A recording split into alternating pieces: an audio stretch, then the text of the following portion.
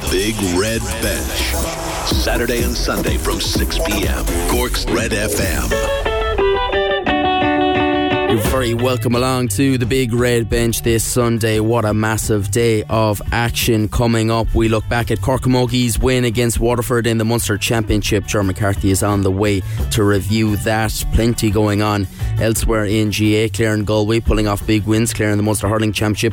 Galway with a massive win against Mayo in the Connacht Football Championship. Massive day in the Premier League as well. Liverpool are leading Everton 1-0, ticking on to 70 minutes there. We'll tie up all the other games there as well later on. Colum Cronin of the Irish NFL Show talks us through the upcoming NFL draft, and we hear from Muay Thai champion Ryan Sheehan, who created history in Neptune last night. That's all before 7.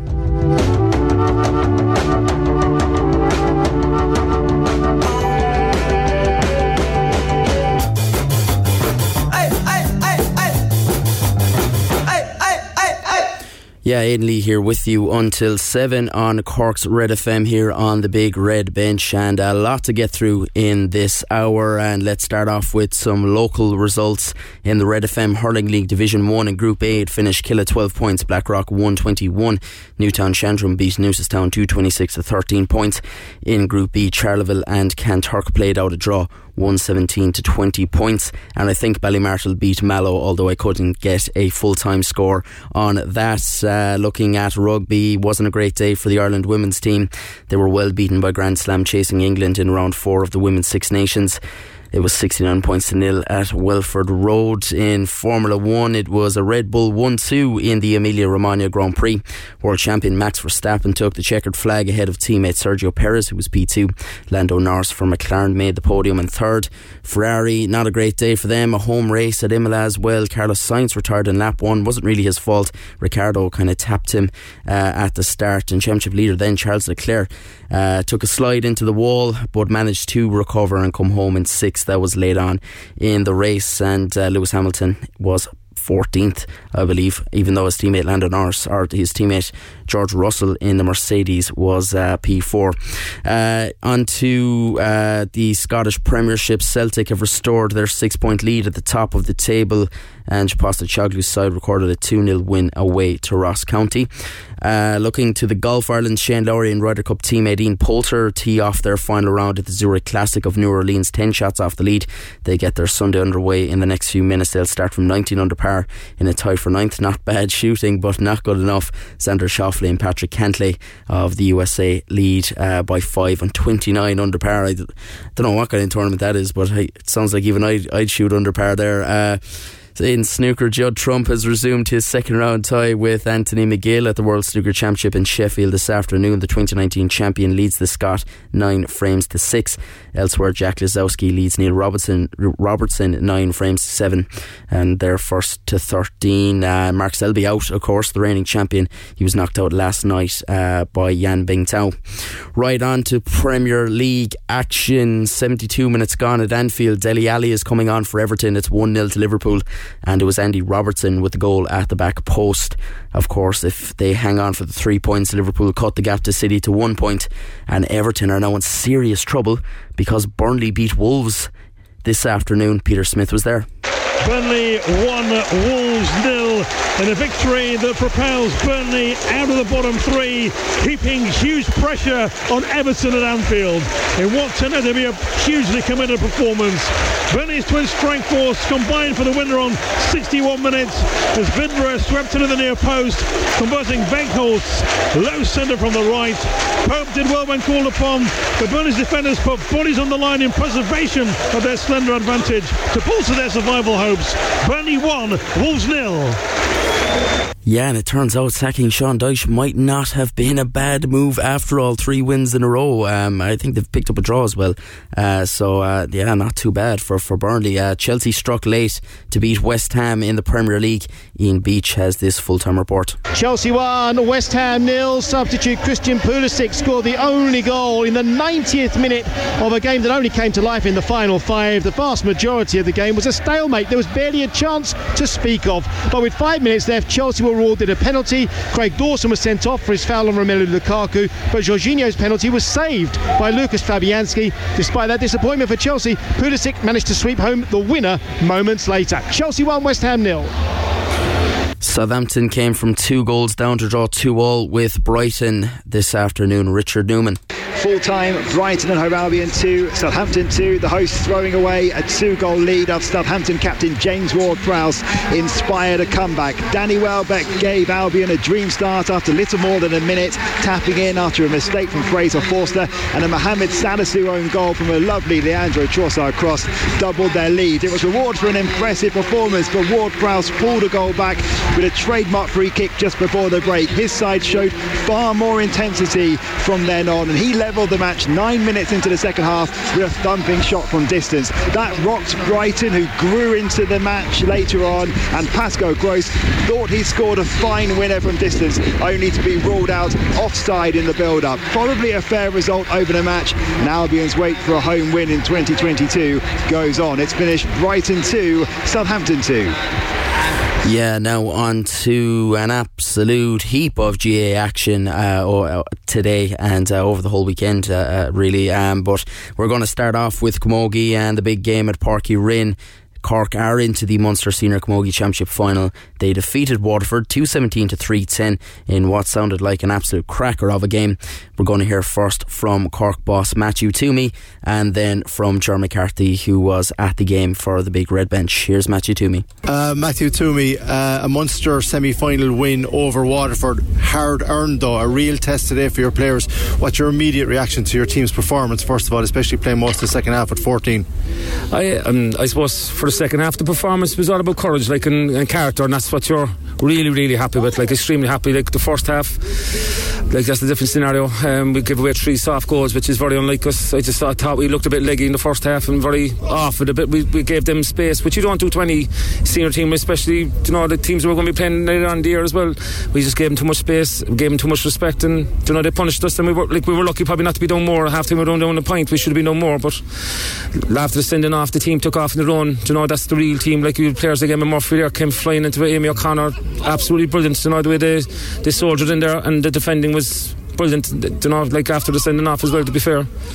You made quite a few changes as well today. Was that because just for the match of today, or were you forced into that because of injury? Forced into with injuries, yeah. We're carrying, let's say, about 7 or 8 injuries at the moment. At the same time, we have players that were in their minds. As I say, Emma Murphy there now has been going extremely well and did well when she came on in the league final. So we wanted to give her a good hour. There's a few injuries that there's a few of them are a couple of weeks off, and there's a few probably more long term. But look, we've Orla Cronin back there, tagged out again today. She's just obviously a bit short. She hasn't done enough training. So look, she's back in the fray as well now, which is it's positive as well. The sending off was controversial, to say the least. There was a yellow card, there was a second yellow card quickly again for Laura, very quickly, and then there seemed to be a bit of a conversation between her and the referee. What was your take on it? Look, I would never go as a referee in my life, so to criticise a man that does it, something I won't do, but I just found it bizarre, I suppose, is the word. I never saw the likes of it before, but look, I don't know exactly what was said out there. It's just disappointing, but look, again, I suppose if we have to take a positive over it, the way we reacted after that was good. That's the only feel I have with it. You had some very good performances when you were down to 14. I think the players stepped it up. You could see the effort, and like they weren't going to lose this one today. I mean, you'll take a lot out of that second half performance. Definitely, yeah, that's what you want. Like, I suppose, again, as I say, we're probably disappointed they didn't bring that on themselves in the first half when we were under pressure, but when the chips came down, I suppose they really showed what they're made of. That's what I'd be really, really proud of today going away, that just when the chips were down, we really pushed it on and could have possibly won by more, but look, we have to be happy with it overall.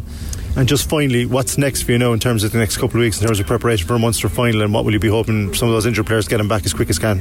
Yeah, we're like, I think Clina Healy is going to be long term. She's out for another about 6 weeks, I think, from what we're told. Saoirse is probably a few weeks off. As I say, just trying to get a bit of hurling at the Orla Cronin now.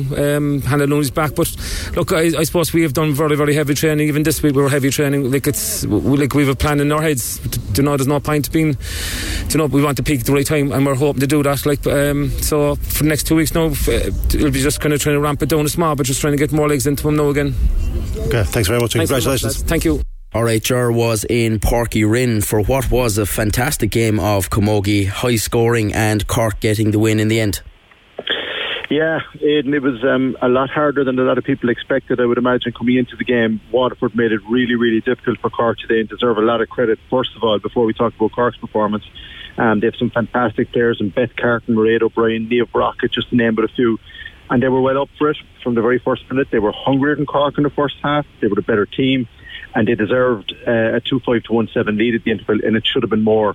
In the end, I think Amy O'Connor just had one of those games where you're just so glad that you get to see her in full flight, and she finished with 110, and herself and Emma Murphy, Chloe Sigerson and Ger McCarthy, as well as Aisling Thompson, who came on at half-time, were critical to Cork getting the win. It's a win, it's the Munster Championship, it's early in the season, Ed, but it was far from straightforward. Yeah, like they were pushed all the way to the end, and two crucial scores towards the end just to see out the game made all the difference. Yeah, I mean, the second half really was kind of dominated by the sending off of Laura Tracy, which was bizarre. We'll talk about her in a second. But yeah, when they needed scores, and they did need them today, it was Amy O'Connor who came up with a goal with about a quarter of an hour to go. Now, Beth Carton responded immediately for Waterford with another goal, and the fact that Waterford got in for 3 goals today, as we heard, like Matthew Twomey has a lot of work to do between now and when they face Waterford in the opening round of the All-Ireland Championship. But Amy O'Connor towards the end again with a couple of frees just settled things down, and Chloe Sigerson as well, her 52nd minute goal was equally important. But again, as soon as she scored a goal, they responded again, so they being Waterford, sorry. So yeah, look, crucial scores, very important individual performances, and the fact they played a good 22 minutes probably plus with 14 players on a very hot day in Pairc Ui Rinn, I suppose you take the positives from that. Yeah, and it sounds like a bewildering decision by the referee. 2 yellows for Laura Tracy, and 33 minutes she was sent off. Yeah, no, look, what happened was she got a yellow card, which was fair enough, but then she was retreating from the free and not fast enough for the referee's liking. Mike Ryan from Tipperary, look, and we don't like pointing out referees, it's hard enough to find them these days, Aidan. But look, in this instance, if you get sent off for a high pull, for 2 pretty bad fouls, you take it on the chin. This was just bizarre because she retreated eventually, and it was at that point that something was said between the two of them, and then a second yellow became a red. But to be fair, from the positives from that, immediately Amy O'Connor landed 2 frees, 3 in a row actually, then Saoirse, and then Emma Murphy, another player we need to talk about because she played really, really well today. She took her chance when she got a starting berth on the half-hour line, was excellent all the way through, finished with 4 points. But it shouldn't take a sending off, Aidan, for Cork to start playing, but it did today for whatever reasons. Now they are in the middle of a very tough training a bunch of sessions, as they said themselves there, but at the same time that first half performance won't do against Waterford in the All-Ireland or any team. Second half performance was much improved, and look, a lot to mull over, but a lot of changes today too in the team, and a lot of players still to come back from injury. Order Cronin, Hannah Looney is going to be back, so look, it's going to be a different Cork team when the All-Ireland Championship comes around, and I think they'll just be glad to get away with the win today. Yeah, I'd say they'll face a couple of tough weeks off of Davy Fitzo. By the sounds of it, obviously he wasn't there today. He'd media duties himself, which is fair enough. We often see that with coaches, but I understand he likes to give them a good old running anyway. He does, and you could see how tired they were. You could hear how tired Amy O'Connor was. I mean, even afterwards in the warm down, they were absolutely wrecked. Players that played that match. Now again, it was hot conditions, but as well, Aidan, as well as I do, when teams are in the middle of a block of training, the energy that you see come championship just isn't there. But that's no excuse. They did not play well in the first half. They were too flat, and a really hungry, determined, well-coached Waterford team took advantage. And with respect to Waterford, a team like Tipperary, Galway or Kilkenny would have done a lot more damage there today. It's just a bit of inexperience, I think, that cost Waterford in the end. But they certainly, on this performance, have a lot to look forward to for the summer. They won't. Will they take out one of the big guns? I don't know, but they might rattle a few teams people don't expect them to. But look, from Cork's point of view, there's a lot of work to do. You get the win, and that's the most important thing. Amy O'Connor starring, and then Chloe Sigerson too playing very, very well. But there's a lot of things to work on. The manner in which Waterford got in for their goals would be a concern. You can't be that open even at this early stage of the championship or the Munster Championship. But I would imagine at this stage, once if he returns and gets them back in the training pitch, they may well be doing a lot more running in the coming weeks.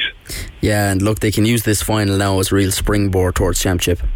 Exactly. I mean, that's what the Munster Championship, with respect to it, is. It's an important competition on the calendar. The teams definitely take it seriously. I mean, anyone that was here today at Pairc Ui Rinn would see that between the two teams. They just went at it right from the first minute. Some fantastic scores, a strong wind as well we didn't talk about. There was a factor, and it favoured Cork in the second half, and they made use of it with a couple of long range frees. But from Cork's point of view, they got a victory against a very, very good opponent. They gave a lot of players a chance today to show what they could do in around, from the start. Like Aoife O'Neill was one in a corner back. Ciara O'Sullivan started midfield, and then on the half forward line, as we mentioned, Emma Murphy, who was the standout player for me of those players, as well as Cliona Dooley, and in it for forward as well we had Fiona Keating, who's been suffering from a hand injury. So a very changed Cork lineup, a very different one that we've been used to from the National League. And as I said, I suppose the key thing for Matthew Twomey and for his management team over the coming weeks is when and how they integrate the likes of Orla Cronin, Hannah Looney, Katrina Mackey, and players like that will be coming back in. Saoirse McCarthy's another player from County Down who suffered injury in the league. She's been missing for a while. She'll come into the equation as well. So they've got options, but they have a lot of work to do. And by their own admission, they still have an awful lot of work to do. But on days like today, when things aren't going your way, when you're down to 14 players, it's all about character. And we saw that with this Cork team in the National League final. Even though they lost to Galway, there was real character. They just kind of faded towards the last quarter and lost out to the All-Ireland champions. But against Kilkenny earlier on in the National League as well, I keep going back to that game. It was played in a typhoon, which is complete opposite to what we had today. They showed up that day, Cork, and they drew a game they could have won. And that bodes well. That bodes well for the All-Ireland Championship. And what you're looking for, Aidan, finally, is signs of positivity, things to be, encouraged by. Wasn't the first half performance that we wanted from Cork, but the second half definitely, and they'll take it and move on. Yeah, certainly will stand to them, hopefully, going down the line towards the All-Ireland Championship and, of course, the Munster final as well. Ger, you'll have plenty more reaction Thursday on the Women in Sport podcast. Great stuff today. Thanks a million.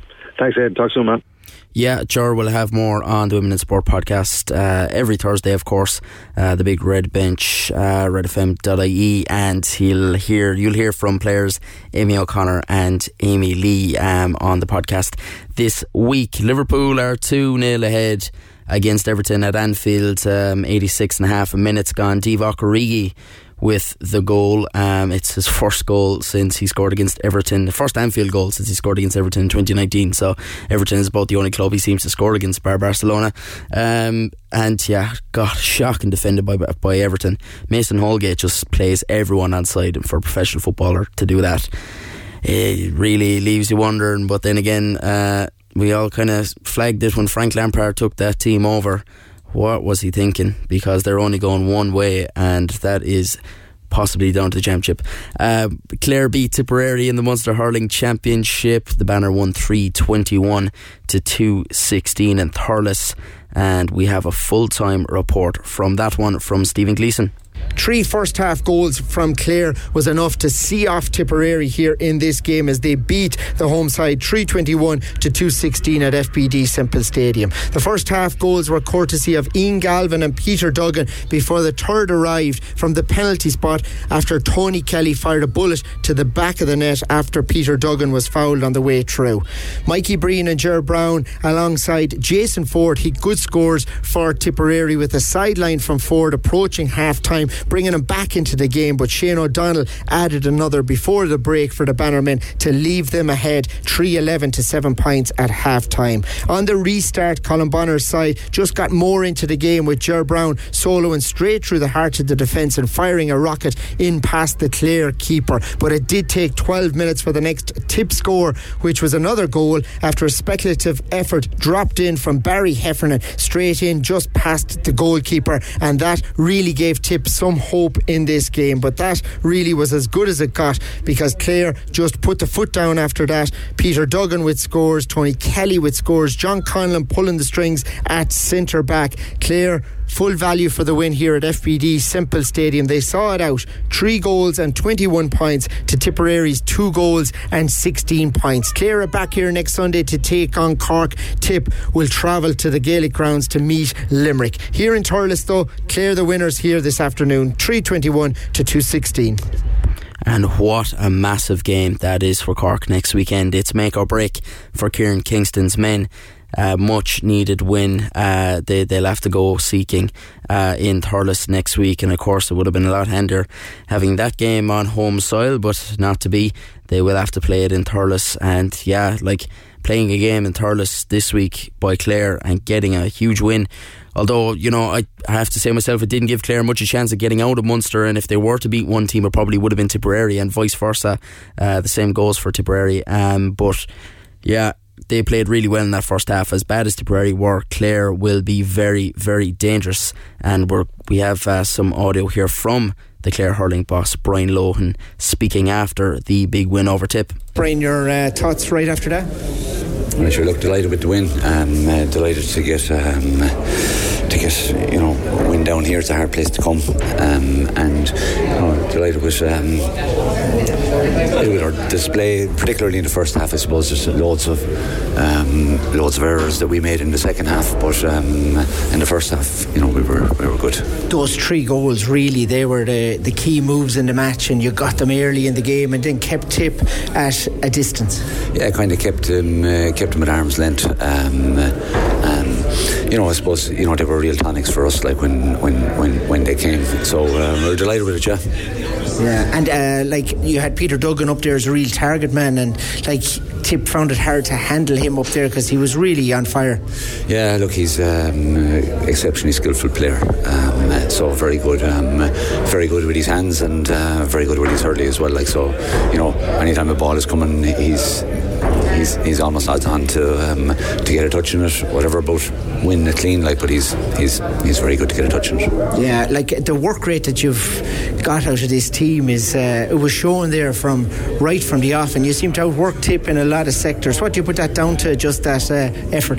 That is good bunch of guys, good spirit in the team. They work hard. They've been working hard all year.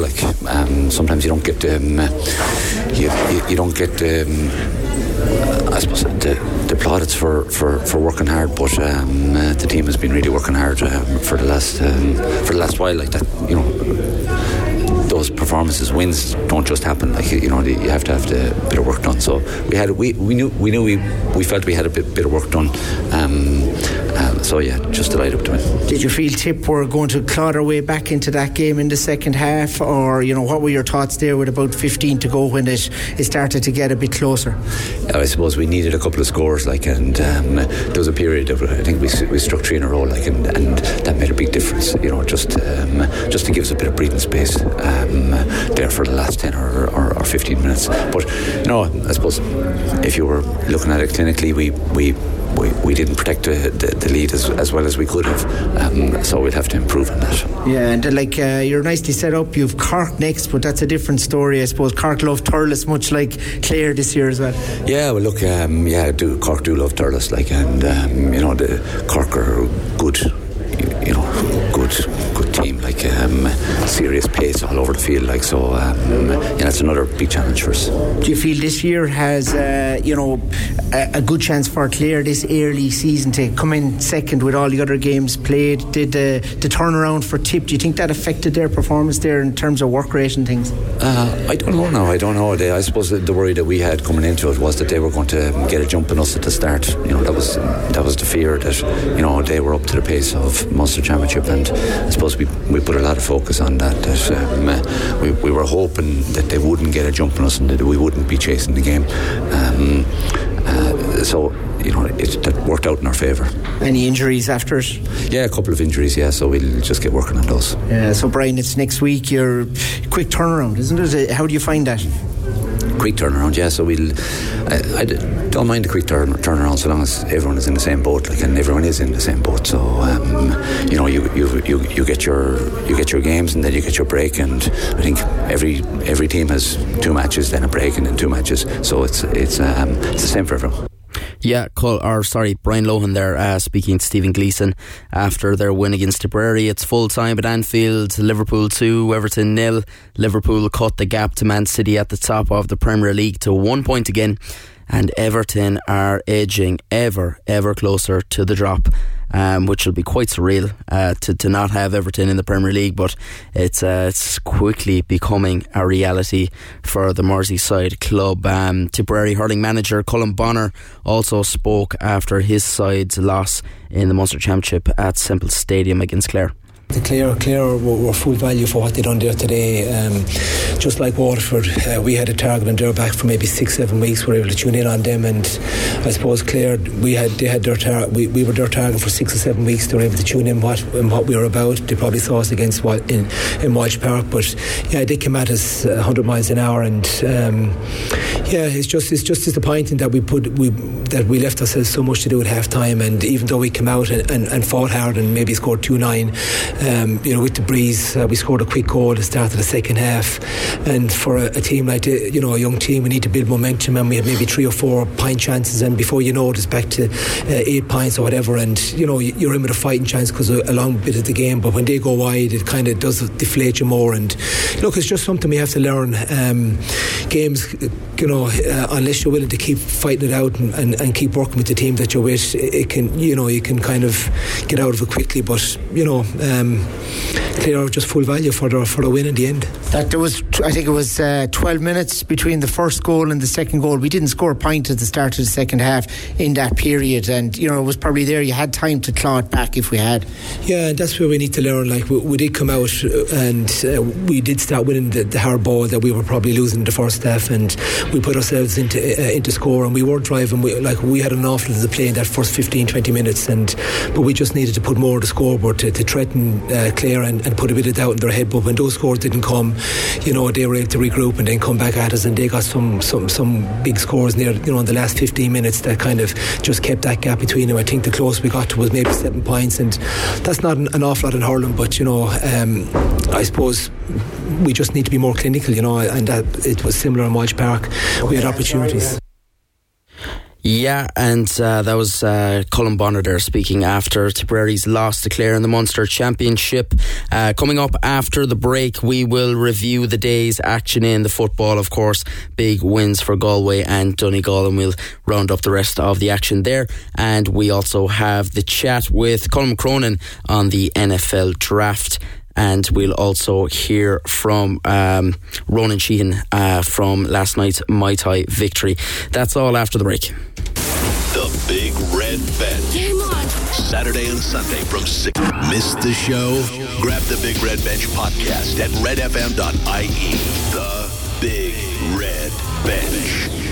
You're very welcome back to the Big Red Bench of Cork's Red FM. Aidan Lee here with you until 7. Coming up, we have Colum Cronin on the NFL draft, and we have Ryan Sheehan on his massive win last night, Muay Thai world champion, of course.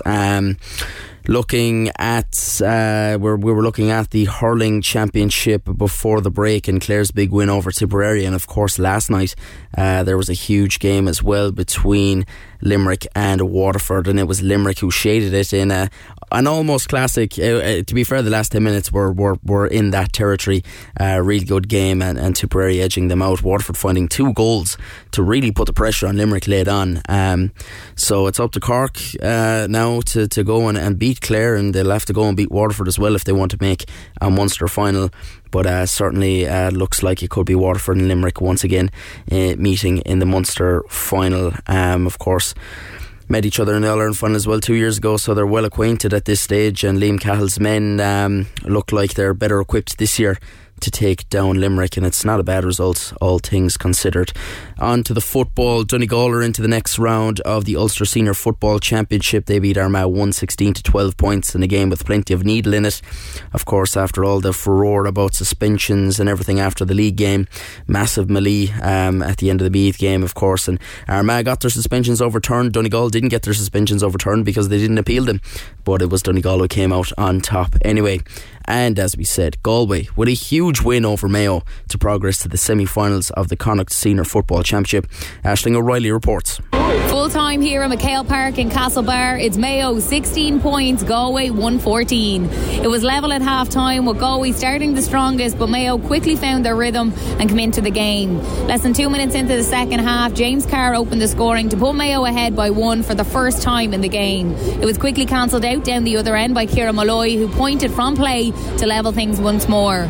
Oisin Mullen left the field of play after 3 minutes into the second half due to a hamstring injury. 11 minutes gone and a well-taken Shane Walsh 45 put the tribesmen back in front. Substitute Killy McDade quickly added to that to put them 2 ahead. The tribesmen getting a lot of bodies back behind the ball, frustrating Mayo. Shane Walsh with a free-taking masterclass, kicking another 2 off the ground, giving the tribesmen all the momentum. Cillian O'Connor propped over a free from out the field to get Mayo's second score of the second half with 23 minutes gone on the clock. It failed to build any pressure as Galway pushed on to kick 2 more from play. Mayo showed life late into the second half with scores from Cillian O'Connor and Kevin McLaughlin to put just 1 between them, but it's Galway who held on to win by a single point, beating Mayo for the first time since 2018. The full-time score, Mayo 16 points, Galway 114. Yeah, Galway actually have a really good record in Castlebar, 14 wins now to 11 after today's win, and Mayo just never ceased to amaze. All-Ireland contenders at the start of the year. They go and they get absolutely hammered in the league final by Kerry, and now they're out of Connacht after the first round.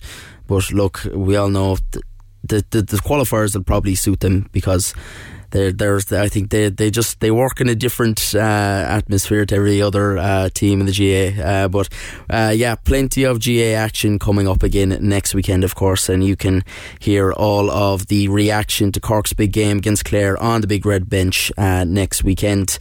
Liverpool, as we said, beat their Merseyside rivals Everton in the Premier League. Joe Rawson has this full-time report.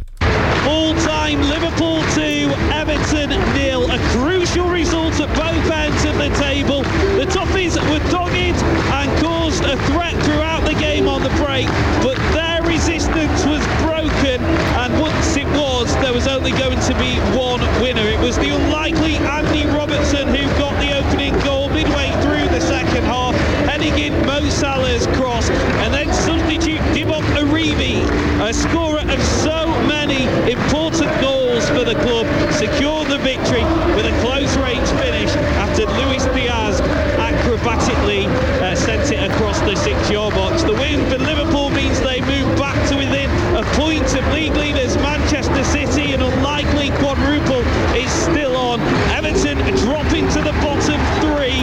Their 68-year top-flight existence majorly at threat. Full-time in the Merseyside derby, and finishes Liverpool 2, Everton 0. Yeah, Frank Lampard facing a massive record there of taking a club down to the Championship for the first time in almost 7 decades. It's a nice one to have on the CV for old Frankie, isn't it? Moving on to NFL chat.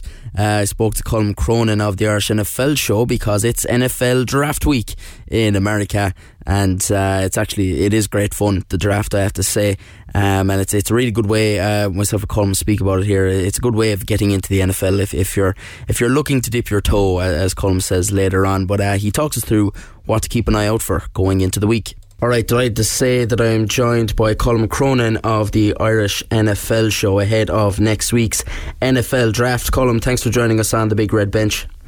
Delighted to chat to you again, Aidan. It's unbelievable that the draft has come around so quickly, but that is the NFL season. We go from the razzmatazz of the Super Bowl to all of the potential and opportunity and hope that fans will have following the draft. Absolutely, yeah. It only seems like a couple of weeks ago we were talking about the Super Bowl. It was a couple of months ago, but it's come on us quickly. All right. I suppose first of all, you know, we're not all NFL experts, I suppose, like the two of us. Well, you anyway. But let's I suppose give us an overview of the draft, and I suppose why it's such a big thing in American sport. Yeah, so it's unlike anything that, say, we have here in relation to particularly, obviously, soccer, right? Teams, you know, every year the generally the wealthiest teams are able to accumulate the best players, whereas in the NFL they really put an emphasis on parity and on ensuring every team is competitive. So with the draft, these are players who are coming out of college who are now entering the professional leagues, and essentially the worst team from last year will get the first pick, and the Super Bowl champions would have the last pick.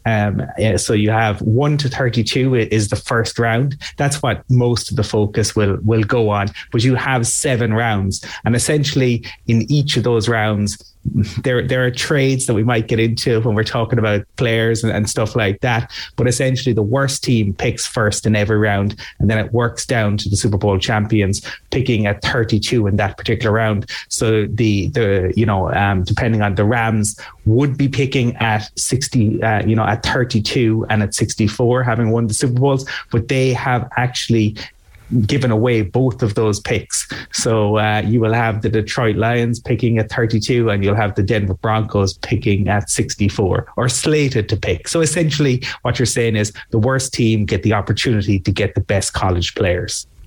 And it's huge for these players as well, like especially when a lot of them are coming from really working class backgrounds, and particularly I suppose the different types of players. Like obviously when you've players coming from black communities who were probably facing a lot harsher realities in their childhoods, like it's huge opportunity for them. And like you can really see, they always have these shots. Sometimes the players go to the draft, sometimes they stay at home with their families, and like it's life changing for these guys when they do get drafted. Yeah, so you're essentially talking about guys who, well, the rules have just changed. So for these guys, it won't really have applied. Previously, college players couldn't get paid at all, right? So as you said, a lot of these guys coming from low income backgrounds, a lot of struggles, and all of a sudden they're going to get the opportunity to sign multi-million-dollar contracts. And it is life changing, obviously, for them and their families. And a lot of them, you'll hear them talk about the support that they would have had, the sacrifices that parents would have had to make in order to get them the equipment, bring them to training, and all that sort of stuff. And to have the opportunity to, because the way it works is that it'll be announced from the stage for the first round, and players will have the opportunity to come on to the stage, get meet the commissioner, get a photograph with the team's jersey who they have just been drafted to.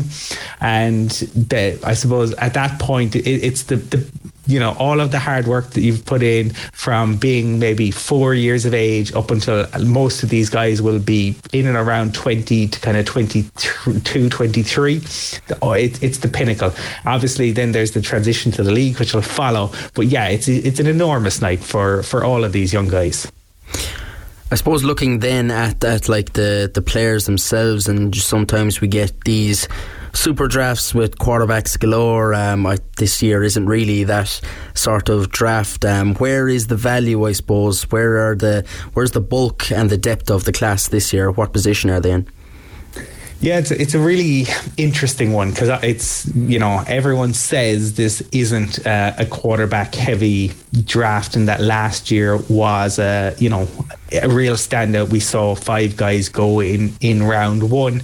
Now, as it happened, a lot of those guys last year, say Trevor Lawrence even, who was talked about as a generational talent, and he should, but he struggled, and Zach Wilson struggled. So sometimes the experts can certainly get it wrong. Not always the case. The 2013 draft is one that's infamous for how poor the QB play was.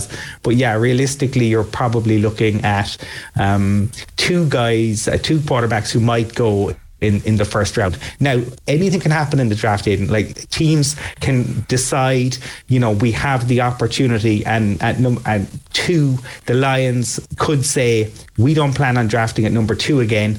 we have the opportunity to get our number one QB, which is a rarity. Why don't we take that opportunity? So that's one of the kind of interesting pieces. But what I think people will look at in this draft is the wide receiver position, because what we have seen in this offseason is wide receiver contracts have exploded. These guys are now getting paid, $25 million a year when they get their second contract.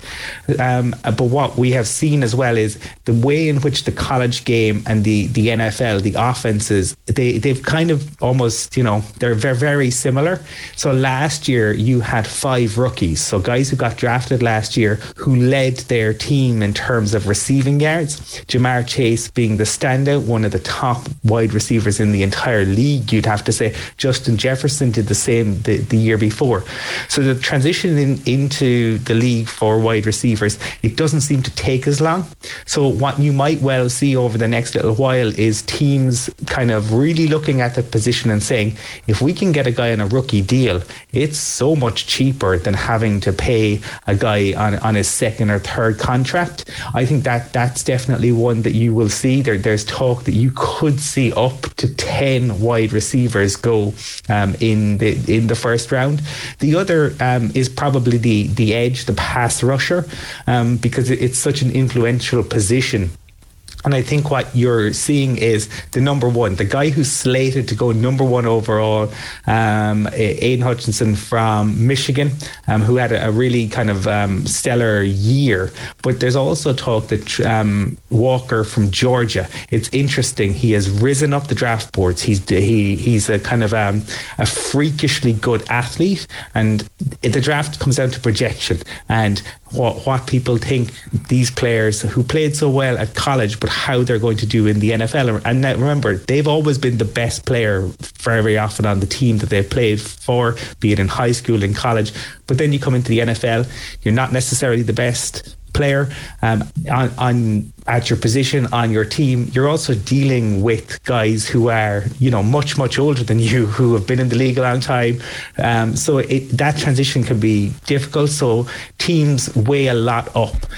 So you have those two guys, and you have Thibodeau, and there's a lot of talk about Thibodeau, about how interested he is in football. This is where, right, because he's involved in a cryptocurrency business, and so there's some talk about will that be his focus rather than football. And some of these stories get put out by teams who want other teams to think maybe we should pass on him so that they can get him. So this is what's known as a lying season in the NFL, because there's so much smoke and mirrors. Agents are leaking stories, teams are leaking stories, and there's just the rumors that you hear as well. So it really is a fascinating kind of time. But definitely I think wide receivers and pass rushers, when we're talking about the top of the draft, that's what people would probably be looking for this year. You mentioned one of them there, Aidan Hutchinson, who looks like he might be going at number 1 to, I suppose, Jacksonville, who have the number 1 pick for now anyway. I suppose tell us a small bit about him and also some of the other players that could be going really early in the draft. Yeah, so he I suppose Michigan is a powerhouse, a traditional powerhouse. They play, their stadium is known as the Big House. It has about 110,000 people. If there are people listening who haven't seen it, definitely worth checking out on some of the videos on YouTube. It is, I suppose, on my bucket list of places to go, because the ground actually physically shakes when fans they jump up and down as the team come onto the field, and it's actually measured. It's a seismic event. Michigan had a great year last year, and he was a huge part of that. And so, when you get a premier pass rusher and a guy who has what's called a high motor, and that means essentially you can put him out there on every play. Some guys, because of their physical makeup, they're so big they can't play at every play, or they're not able to. They're better if you're only putting them out there maybe 50% 80% of the time. He can go on it every down. I think that's one of the reasons. He's known for his hard work. He's known for his ability to pick up concepts and schemes. So that's one. But at the same time, it will be very interesting because he's not considered to be Myles Garrett, who went to the Browns, who's had such a kind of a stellar career in the league. Von Miller, he's probably more comparable to the Bosas, and who have been very, very good. And you'd have to say, if you were looking at them, you'd be pretty impressed if he did that. But again, Patrick Mahomes wasn't considered to be a generational quarterback when he was taken, and we now see what he has done. So you never really know, but he's kind of the consensus number one. Walker was the other one who could potentially go number one, and he's out of Georgia. Now, Georgia had last year probably the best ever college defense. There were guys who are going to go potentially in the top 10 who had to transfer out of Georgia in order to get game time, which tells you just how good their defense was. The other thing that Jacksonville could do, though, is they, instead of going with a pass rusher, they could go with a tackle. Guys who play on the offensive line, guys who protect the quarterback. And those are their premier position as well. Because if you can get a stud tackle, particularly a left or tackle, but now right tackle as well, those guys can, set you up for the next 10 years. And if you have a franchise QB, the most important thing is that you protect them. The Indianapolis Colts didn't do that with Andrew Luck.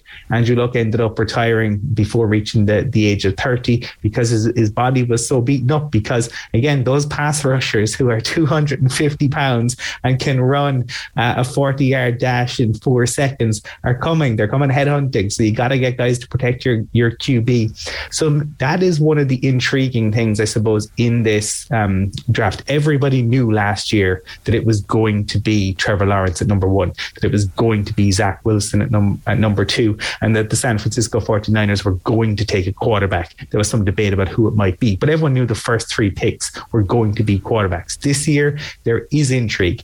Yeah, it'll probably be Hutchinson, but it mightn't be. And then what the Lions are picking at number 2, what will they do? The Texans at 3, well, they could go any which way. So that's what makes this year's draft, I think, there's so much intrigue.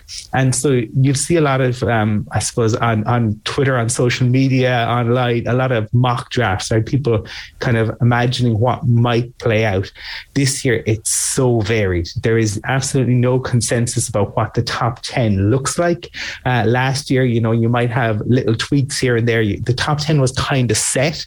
But people maybe felt like a guy at 6, maybe 8. This year, it's so wide open. It's really, really difficult to pick. And guys who've been involved in this business for a long, long time say this year, almost more than any other, is really difficult to predict what teams will do. I suppose just looking at the franchises themselves, then obviously my own Giants, I'm hoping for a big draft out of them, obviously with a new GM, and we've quite a lot of picks as well, so it'll be interesting to see what they do with that. But who are the teams you think could pull off some big moves?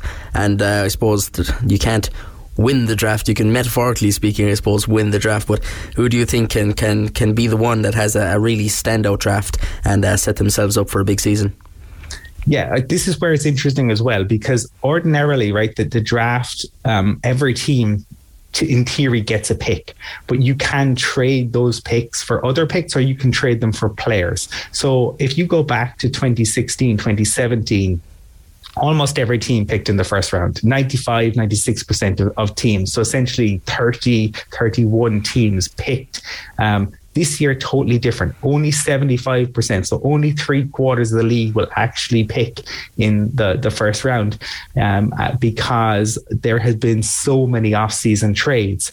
And some of that, I think, is down to Les Snead and the Rams, and they have kind of changed the game. They have, instead of maybe going in the first, second, third rounds, they've tended to trade those picks away for guys with proven talent. Because, a bird in the hand is worth two in the bush. You could potentially get somebody great in the first round, but there's no guarantees. So the teams to really keep an eye on, as you said, the Giants pick at 5 and 7. A lot of talk that they may look to move out of one of those, though, to acquire draft capital for next year, because they're not sure about Daniel Jones, the QB. They may want to have ammo to move up to get a quarterback in next year's draft, which is considered a much stronger quarterback class. The Jets are again definitely the two New York teams. Both have 2 top 10 picks, so they're another to keep an eye on. Now, the other thing that happened, Aidan, is the New Orleans Saints made a trade with the Philadelphia Eagles. The Eagles had 3 first-round picks this year, but they traded it away. There's a lot of speculation about what the Saints are doing there. Are they trying to put together a package to allow them to go up to get their top-rated QB, or are they just trying to add certain pieces? So they're certainly ones that I would keep an eye on. And again, probably the Eagles as well, because what the Eagles seems to have decided is that they're going to run it back with their QB, Jalen Hurts. They're going to put pieces around him, but this is a really make or break year for Hurts. And if Hurts isn't good enough, they will have the ammo to go up and get a QB next year. So I'm kind of intrigued to see what they do. Do they give Hurts an extra weapon, or do they look for kind of what are called the blue chip defensive prospects, the can't miss, the guys who you can just, they'll immediately be on the field, they'll immediately play to a high standard.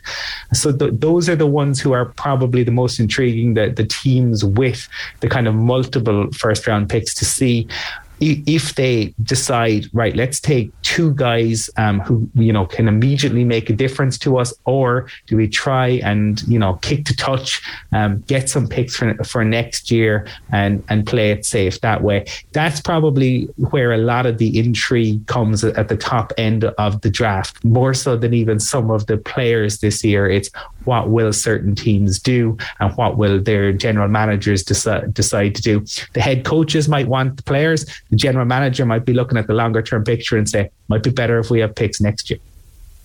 Absolutely, yeah. I'd absolutely recommend, if anyone has any small passing interest at all, to just watch the first night, because I've watched the last couple of years now, and it is great crack to watch. And I think the players that stay at home are often the kind of more interesting ones. When they cut to they always have a camera set up, of course, conveniently in the living room. But it's certainly great to watch when you see these players, their lives sort of just changing before them. So yeah, definitely worth giving it a watch. Colum, it should be an interesting week. Absolutely, and we on the Irish NFL show, we've been very fortunate. So we have Ian Rappaport joining us this week, the NFL insider, who's going to be able to kind of talk about maybe some of the things that might happen before the draft. And on draft night itself, we're going to be live, Aidan. We're staying up all night through it, and we have Sam Monson, another Irish guy, flying the flag with Pro Football Focus, and we'll have Jim Nagy from the Senior Bowl, and a 17-year scouting veteran from the NFL who will be joining us as well. So absolutely,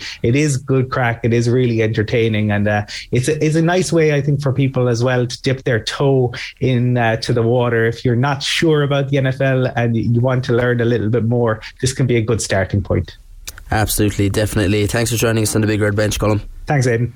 Yeah, great stuff from Colum there as always. We'll finish up with a bit of Muay Thai now, and Cork's Ryan Sheehan created history in Neptune last night. The Knocknaheeny man clinched the WBC Muay Thai title and the ISKA title with a deserved win over Jomad of Thailand. Sheehan turning in an incredible performance over the last 2 rounds to win. Rory was at Neptune Stadium last night and very huskily spoke to Ryan after the fight. I am with the 3-time world champion, WCB Muay Thai world champion, ISKA champion tonight, Ryan Sheehan. Ryan, can you put into words how you're feeling? I'm overwhelmed. I'm actually flabbergasted at the moment because I can't even get the words out, there's a lot of work goes into this behind the scenes. It's 2 months, 3 months training, a solid team behind me, the supporting the whole way, having the crowd cheer me on. It just helps everything, It makes it a little bit easier knowing that people have your back. Win, lose or draw, people are always going to support me. So it's nice to be able to just have that feeling, you know. We spoke last week about the importance of being in Neptune, be the crowd, and you saw that you would half the north side here, which side, and it made a massive difference going into rounds 4 and 5. I take great pleasure, knowing I'm representing my area, because you have to represent your area, like Knocknaheeny, and I'm just proud to be able to bring back these belts to Knocknaheeny and inspire the next generation coming up after me now. That's pretty much my goal. John Hodge was a tough opponent. You expected that when we spoke last week. How tough was he in there? You're always going to have a tough fight against the Thai, but when you're fighting a Thai at that calibre, he's a Channel 7 stadium champion. A lot of people wouldn't understand that's that's elite. You can't get any higher than that. And I'm one of the very few foreigners who have conquered tonight. There hasn't been a lot of Europeans or foreign fighters do what I just done, so I'm holding my head high tonight. Going into rounds 4, well, start with the 4th round, I suppose. What's your feeling going in there? Because in rounds 4 and 5 you caught fire and you really brought the fight to him. That's it. I had a bit of a game plan coming in. I'd supply with him, so I knew if I went past three rounds, I'd have the tempo to push the pace that little bit more, and I did tonight. And you could see he was actually caught off guard at the pace, and that's what I'm known for, bringing the entertainment and just putting 100% on the line. He was a little bit cocky. I don't think he expected the ferocity from you. Yeah, I think he was. I think he came out thinking he was going to have an easy night's work for himself. He probably underestimated me a small bit, but then again, look, he got shocked. Yeah, going into the 5th, then he's tired, and you look like you're just after starting. That was the difference in the 5th. I could do another 5 right now, minus the injuries, but yeah, definitely. Going into the 5th round, he looked a bit on edge, so I knew if I just did that extra bit in the 5th round, I get it. What was the feeling waiting for me to announce the result? That, I genuinely didn't know how I was going to do, because you never know what way the judges are going to score it. So, but in the minute I heard red corner Ryan Sheehan, I was yes. I couldn't look at you. I couldn't make eye contact with you because I give it away. And you're the reason I'm hoarse now as well. So thanks a million for that. Pleasure. What's next? The long rest. I'm just going to take a few days off. We already got fight offers coming in, we're just at that stage now in my career where the fight offers come in months in advance. So myself and Martin will sit down now tomorrow and we'll chat about it.